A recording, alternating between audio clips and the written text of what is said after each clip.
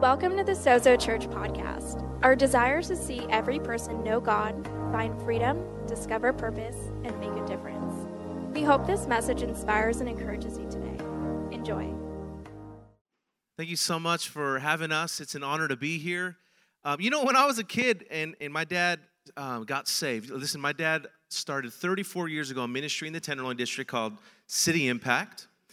And I was about, 2 years old at the time when he started it. But see, my parents are first-generation Christians. We don't come from a long line of pastors. He got saved actually off of Jimmy Swaggart on TV. Come on, that's some, God could use anyone. But when I was growing up, they always used to say about San Francisco, it's a graveyard for churches. And this is the place where you come to make your ministry die. And man, to walk in this morning, to be greeted by, Nathan and this wonderful team, and to see what God's doing here in Noe Valley in just a year. You don't understand. Look, I tell my kids this all the time. It's so hard to recognize a miracle when you're in the middle of it. It is. It's so hard but like 5 years removed, you'll look back and be like, man, that was a miracle. And that's what Sozo is to us. My name is Christian, and I wanted to just show you a quick picture of my family. Although I wasn't expecting them to come today, but they're in the back row. It's hard to wake them up sometimes, but this is my wife up there next to me, and I know what you're thinking, like, wow. Is she blind? No, she's not.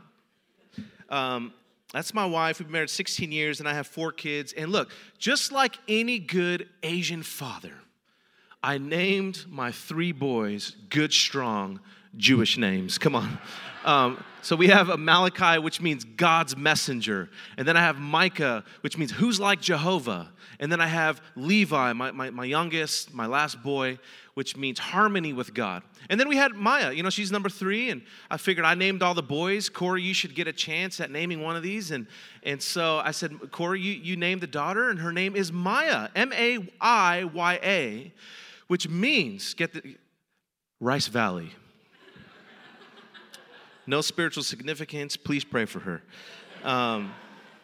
My wife and I and our family, I'm a San Francisco native, born and raised in San Francisco. We have thank you.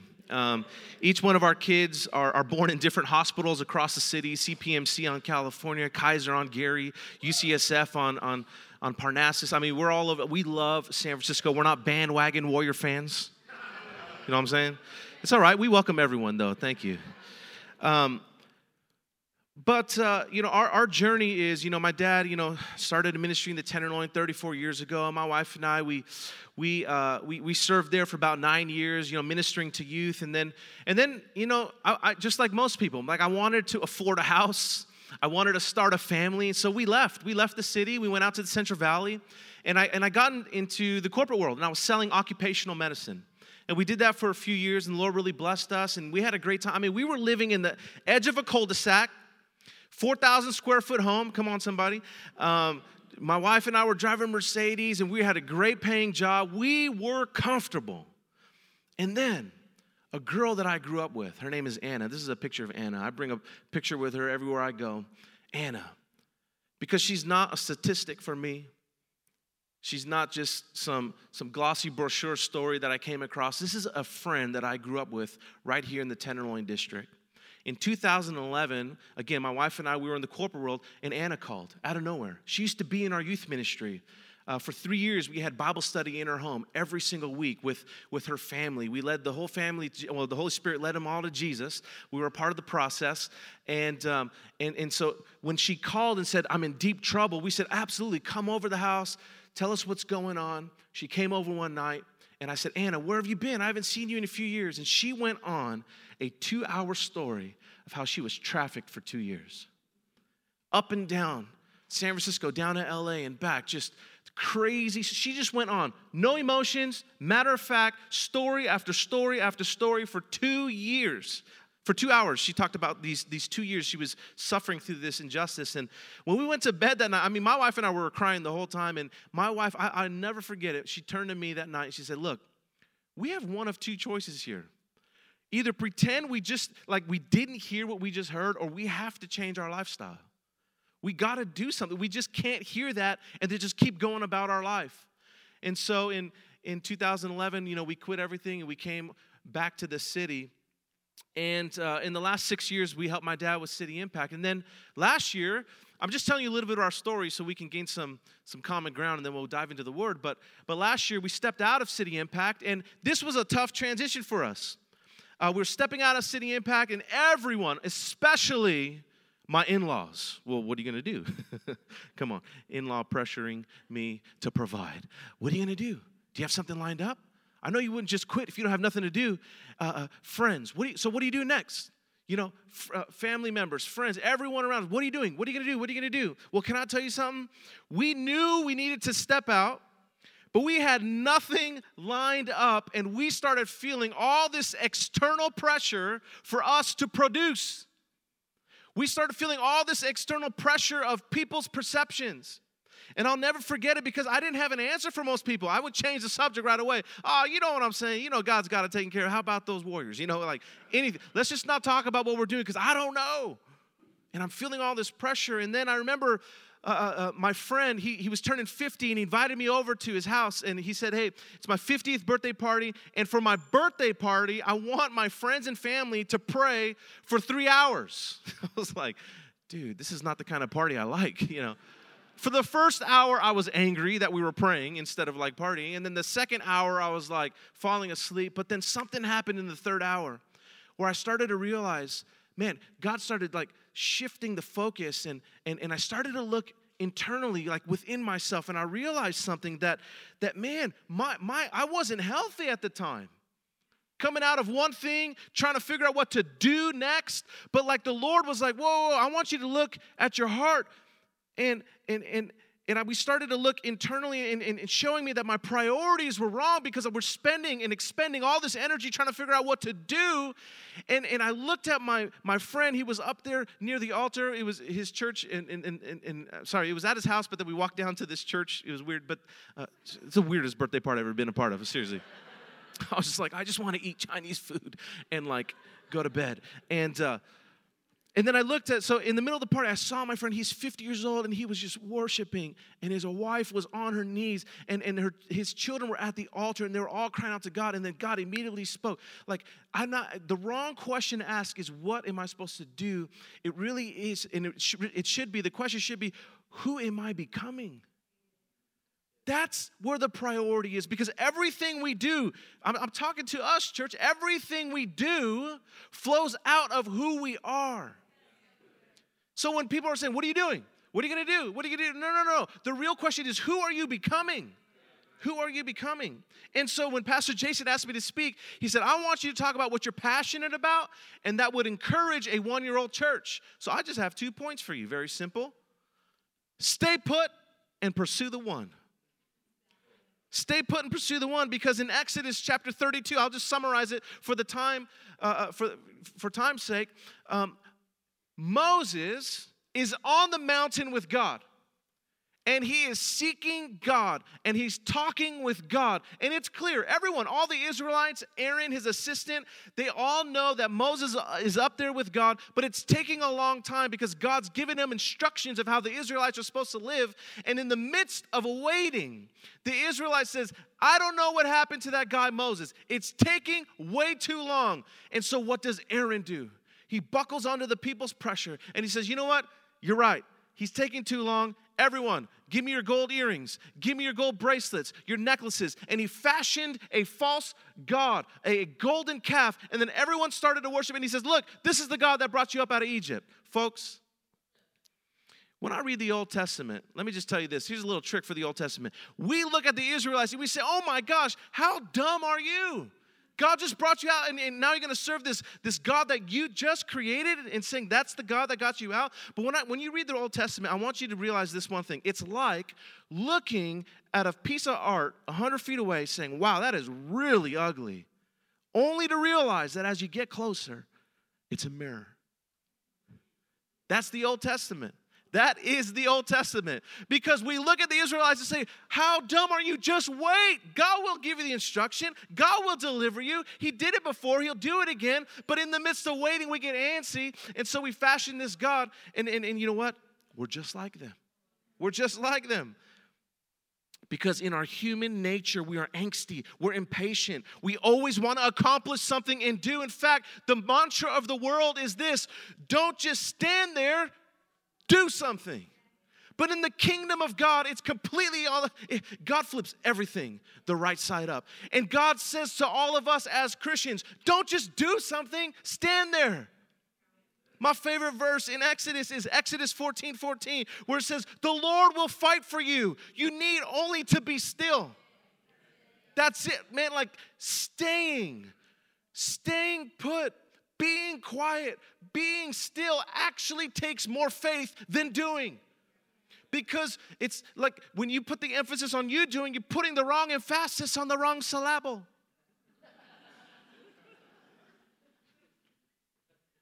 Waiting and being still puts the emphasis on God doing the work. Do you know how hard it is to stay put? Think about it. I would venture to say it takes more faith to stay put. Why? Because when you have to stay put, and then people and perceptions and pressure start to mount up, it takes an inner confidence and an inner security to actually tell all those people, be quiet. Because I'm on assignment from God and He hasn't told me anything yet except to just do the last thing, and I'm just going to stay here until it gets done. To stay put, you got to fight two types of pressure. The first pressure is this: you have to fight the pressure to produce. Now, here's the thing about God.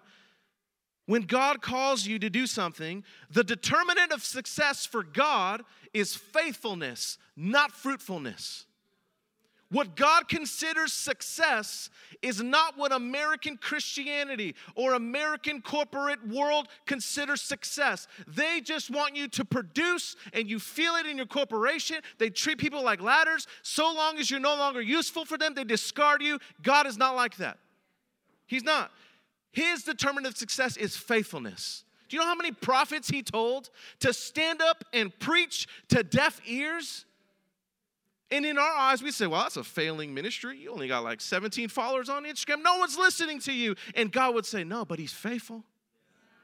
That's success in God's eyes. The test is faithfulness. God commanded Noah, okay, build an ark.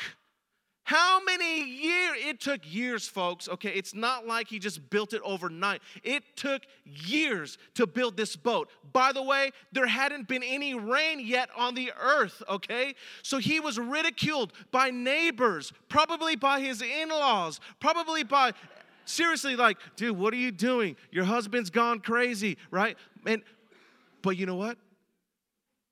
It takes an inner confidence to stay put, to stay the course, because God demands faithfulness. He called David at 13, anointed at 13. He didn't get the kingdom till 30.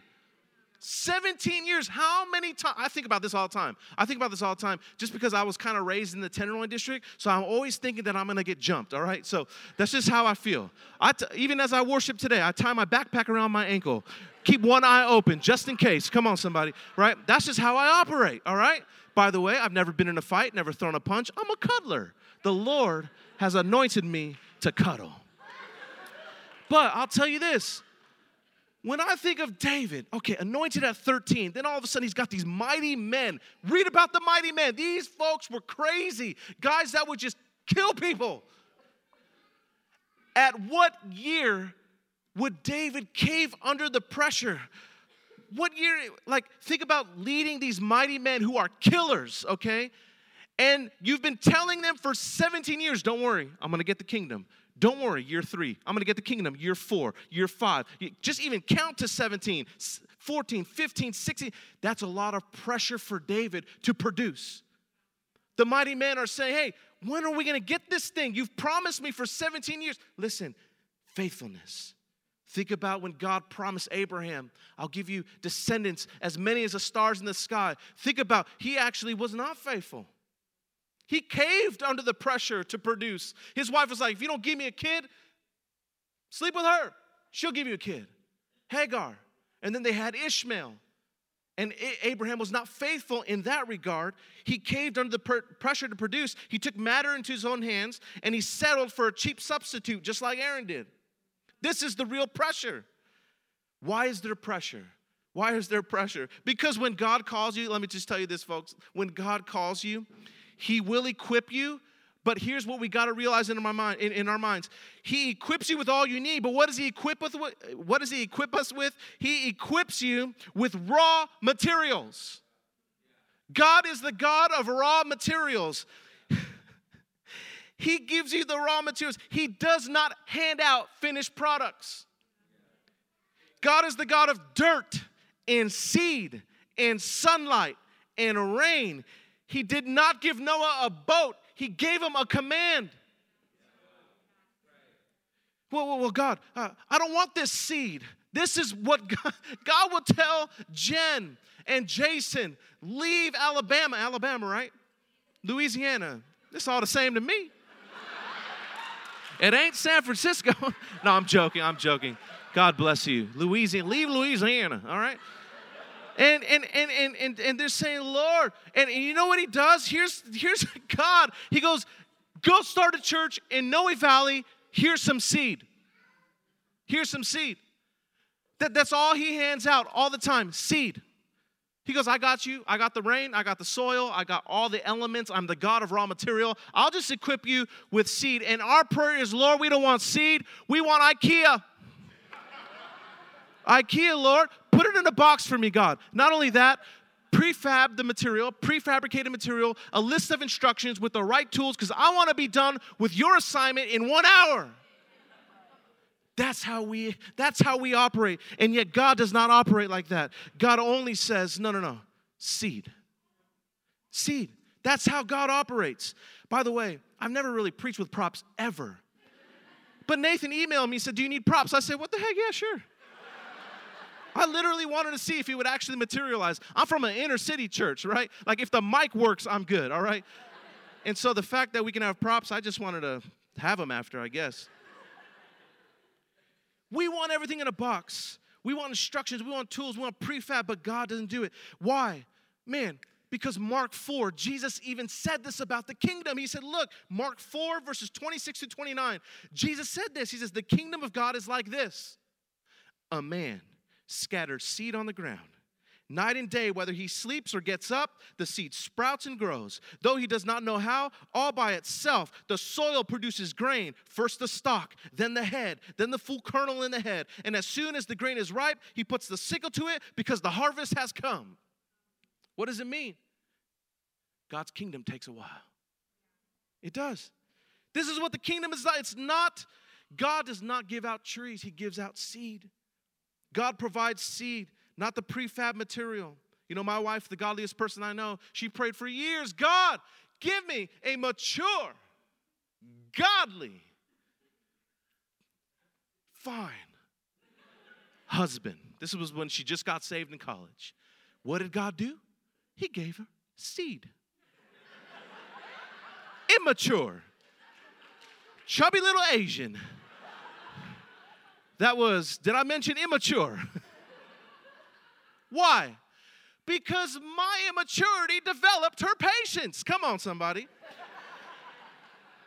And if God would have given her what she asked for in the beginning, she wouldn't be half as patient as she is today. God was working in her through me. I'm just a vessel. No, but that's how God works. So why is there this pressure? Because there's this pressure because he gives seed, not the finished outcome. And in addition to that, what creates more pressure is the fact that we are all subject to seasons. Oftentimes, when I think about how God works in his kingdom, I think about and I'm reminded that with God, there are no shortcuts. There aren't any. There are basic principles that he's established on the earth. In fact, in Genesis 8:22, it says, as long as the earth remains, as long as there is an earth, and it'll endure, seed time and harvest, cold, heat, summer, winter, and day and night will never cease. God has spoken certain principles. They are in motion. We can't bypass it. We're all subject to it. Now, God works through these seasons that he has already put in place. It's just how he does things. I think about that powerful song from Hillsong called Seasons. And this is the bridge. It says, God, I can see the promise. I can see the future. You're the God of seasons. I'm just in the winter. If all I know of harvest is that it's worth my patience, then if you're not done working, I'm not done waiting. You see, my promise, even in the winter, because you're the God of greatness, even in a manger, for all I know of seasons is that you take your time. You could have saved us in a second, but you sent a child. That's God. How did God work the salvation plan on the earth? He didn't send a full-grown son of man riding on a white horse with a scepter in his hand. That comes later. That's revelation. How did God send salvation on the earth? Through a baby susceptible to hunger and sickness and crying. Why? Because we have to realize this. Even Jesus, the Son of God, was subject to the processes and seasons of God. He had to. But God, why do you make us go through that? But why do you have to make us go through this long, enduring process? Well, I'll just tell you this. If you don't remember anything, you don't have to remember anything. Just remember this. Because God's goal for you is not the goal you have for yourself. We pray, God, should I go to Dropbox, Salesforce, or Uber? Where should I work? And God's like you're talking Chinese to me, like the A, B, and C. He goes, I want you to do one, okay? We're just like, God, what do I do? And he goes, no. My goal for you is not occupational. God's goal, no matter what, no matter who, in this room, front to back, left and right, God's single goal for all of us is to conform us into the image of his Son. Period. And whatever job or relationship or city you live in or whatever's going to get the job done to conform you, he'll allow it. He'll allow it. You're like, I hate my job. And God's like, yeah, I did that for a reason. Why is it important to fight this pressure to produce? Because there is a difference, folks, between these two things. They look the same. But they're not. This is fake. Fake fruit. This is fake fruit right here. This is real fruit. And you cannot get the real fruit unless you go through the process. That was my second prop. Good job, Nathan. Let me tell you something about fruit. You can't microwave fruit. You have to plant it, and you have to wait. And in the waiting, don't settle for a cheap substitute. Because at the end of our life, when we say, Lord, here it is. And he'll say, did you settle for a cheap substitute? Because I gave you seed. I expected fruit. Don't be driven by external forces to produce something that only the Spirit of God can produce. Don't revert. Don't give up. Have you been praying for a miracle today? Seriously, have you been praying for a miracle? Don't give up. The power's in the waiting, in the being still. In the end, we want to hear, well done, good and faithful servant. But I'm telling you, you can't get well done unless you go through the fire of monotony, the fire of waiting. Number one thing I tell millennials all the time, when they, I love millennials. I am a millennial. I made the cutoff, 1981. Come on. My wife, she's born in the 70s. Let's not go there. All right. She was 79. I tell them, stay planted. Stay planted. You want advice? Stay planted. You want advice? Stay planted. Because if you want to bear fruit, you got to stay planted. Imagine trying to bear that plant right there, but uprooting every month. Taking the seed out every month. How are you going to bear fruit? You keep uprooting. Well, this church offended me. Congratulations, okay? Stay planted long enough to get offended and then learn the ability to forgive. For in that, you have then bared the fruit of the Spirit called grace and forgiveness. If you cut and run every time you're offended, you will end up at the end of your life with fake fruit. This has nothing to do with a sermon, but I do want you to iTunes The 4 Seasons of Loneliness by Boys to Men. Honestly, for 2 reasons. Number one, it's just an incredible song, okay? In comes the winter breeze that chills the air and blisters the snow. And I imagine kissing you under the mistletoe. When springtime makes its way here, lilac blooms remind me of the scent of your As you can tell, I'm a singer too. And the Four Seasons of Loneliness, a great R&B song that teaches us that even in our relationships, we got to go through four seasons, folks. Well, that guy didn't work. That guy didn't work out. That girl didn't work out. Yeah, but have you even stayed 4 seasons? To stay put, you also have to fight the pressure of people's perceptions. You know, sometimes I get invited to speak to like young Asian American groups, and for Asian Americans, we have this pressure often to we have what I call the false idol of parents' expectations. And it really is across all cultures, honestly. And we have people's perceptions and expectations of us no matter what culture we are in. But with young Asian Americans, I tell them all the time, look, until you realize that you need to stop bowing to the false god of your parents' expectations, you will never truly serve God. And I remind them of one simple thought, that at the end of your life, you don't give an account to your parents. There's all this pressure from parents to do this and go there and do this and produce, and people's perception and your family members. You show up, you're in ministry, and you show up and they're like, yeah, Yale and Harvard and graduated students, and and then you show up and you're just like, I'm discipling someone. They're like, what? But at the end of your life, you give an account to God, not your family. Church, we're called to stay put, to fight the pressure to produce, fight the pressure of people's perceptions. I do want to read this verse in Matthew 6. In Matthew 6, verses 1 through 4. When we have this pressure of people's perceptions, and they want us to produce, and we care about what people think, how do we actually combat that? Jesus gives us a formula. It's in Matthew 6. It says, be careful not to practice your righteousness in front of others to be seen by them. If you do, you'll have no reward from your Father in heaven. So when you give to the needy, don't announce it with trumpets, as the hypocrites in the synagogues do, to be honored by others. Truly, I tell you, they've received their reward in full. But when you give to the needy, do not let your left hand know what your right hand's doing, so that your giving may be done in secret. Then your Father, who sees what is done in secret, will reward you. You see, to truly combat the pressure of people's perceptions, we have to switch why we're doing what we're doing and who we're doing it for. Ultimately, we have to do a certain amount of things in secret as unto the Lord. And I understand the tension. As a ministry leader, I've learned one of the best ways to inspire people and to tell stories and get people involved, like in the nonprofits that we've led. It's like, man, we got to post things on social media. We got to produce a video. We got to let people know. I understand that, man. We wouldn't have half the donations that we have unless we showed the world what we were doing. But the measure of accountability for us as Christians unto Jesus is to do a certain number of things in secret. Don't post everything.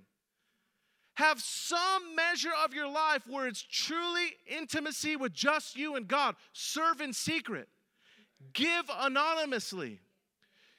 Set an example even when no one is looking. Don't just serve when the church shows up. We have to have Colossians 3 spirit. It says, work willingly at whatever you do as though you're working for the Lord, not unto men. Man, I'll tell you, that's where we got to shift our expectations. That's where we got to shift. There's all this pressure for people's perception of our life, and we have to produce, and we have to do this. And I'm telling you, if you can get this one shift, do everything as unto the Lord. His opinion is the only one that matters.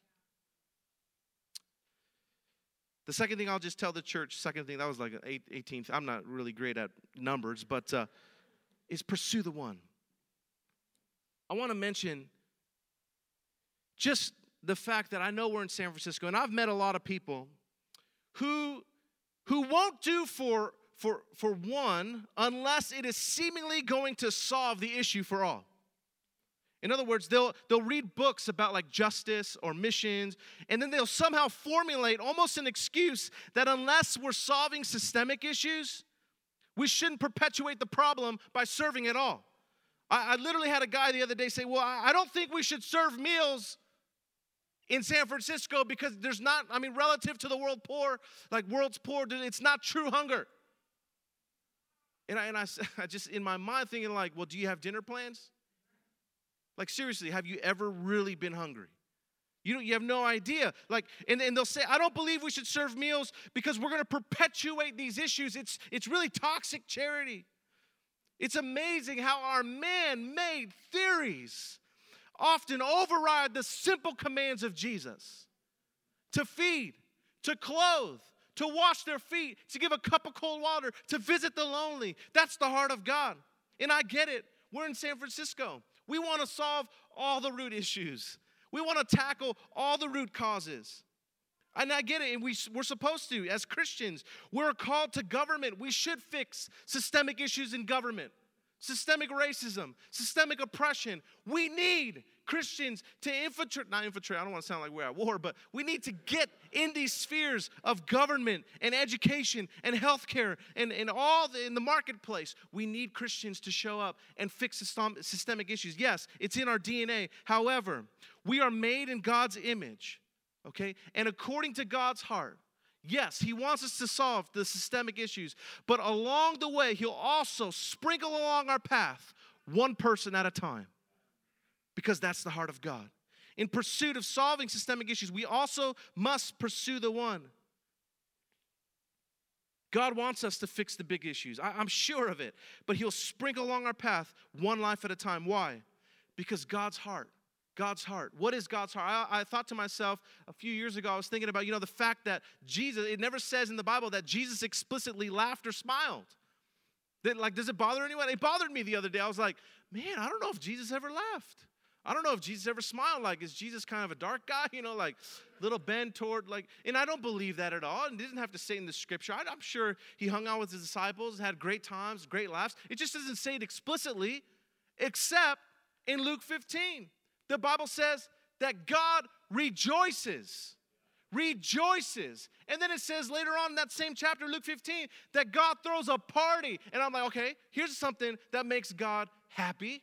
Here's something that makes God laugh and enjoy himself. And what is it? Luke 15. Read it when you go home later. It's the parable of the lost, what is it? The lost, sheep. There it goes. The lost coin and the lost son. It's 3 parables talking about the exact same thing, the fact that God gets excited and happy when just one person returns to him. That's God's heart. It's not economical though, right? It's not economical. It's not even efficient. Think about it. There's a woman, she loses 1 coin. She flips the whole house over to find 1 coin. Then she throws a party that costs more than the 1 coin. Why does God do that? Why does God leave things like that in the Bible? For us to realize God is extravagant with his love. It ain't economical. It doesn't make any economic sense. Why in the world, Jen, would you come and leave comfortable Louisiana where you have a beautiful home and a beautiful yard and a big SUV to come to this place, spend this amount of money to reach these people in Noe Valley and in this city? Why? It ain't economical, but that's just how God works. He likes it when just one comes to know him. That's just how he works. That's just one soul. I love my favorite story about Jesus. It's so gangster. Jesus is so gangster. Luke chapter 8, where he tells his disciples, get in the boat. We're going over to this area. They get in the boat. What's the first thing they encounter? Huge storm. They almost all die. He calms the storm. And then we all write songs about that one thing, because the next part of the song is hard to write a song about. I encourage you to do it. But because it's about him setting a demon-possessed man free. But that's the whole point of the story. He goes through a storm. He risks his disciples' lives. They almost all die for what? To set one man free. And on top of that, when he sets the demon-possessed man free, the demons say, God, send us into the pigs. A couple thousand pigs then fall off a cliff and drown. For me, as an Asian, when I read that, I say, Lord, why you got to waste the pork? I understand risking your life, trying to help someone. I understand setting a demon-possessed man free. I understand we got to reach one soul at a time. But why you got to waste so much money on the pork? Like, that's good meat. That's good meat. Barbecue pork, roast pork. Think about it. Bacon. Why, Lord? Why? I think God leaves little scriptures like that for us to realize. If you actually do the math, by the way, a herd of pigs, like a couple thousand pigs, and then in today's U.S. dollars, it's like £8 per dollar. I mean, we're talking about a couple $100,000, folks. Why, Lord? Why would you go through all that for one guy? A demon. In fact, they were so mad that their town's economy was sunken that they're like, we don't want the one guy, we want the pigs back. And God says, no, I'll spend anything to get one guy. I need some keys, so.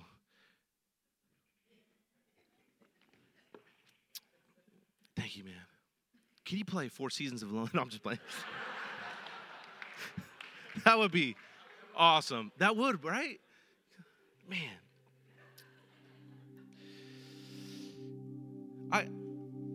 My wife and I, we want to fix the systemic issue. And we're not here trying to pitch a ministry or anything. I mean, we have but we asked ourselves after we left City Impact and we went through this internal stuff, like, okay, maybe God just wants us to shift the priority. But then we asked ourselves, what is the issue that we see? What in our minds, what is most concerning about San Francisco? And for us, a lot of people would say homelessness or gentrification or addiction or the weird policies, like no more straws. And come on, man, for real, I need a straw. No, I'm serious. I don't trust cups.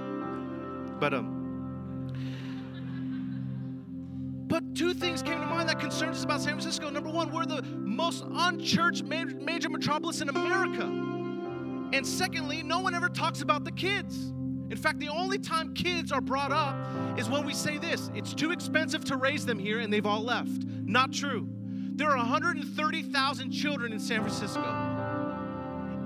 And according to who goes to church, let alone believe, how are we going to see the gospel take root? Yes, planting churches like Sozo and Epic and Father's House and Hillsong and Reality. I love it, man. Canvas.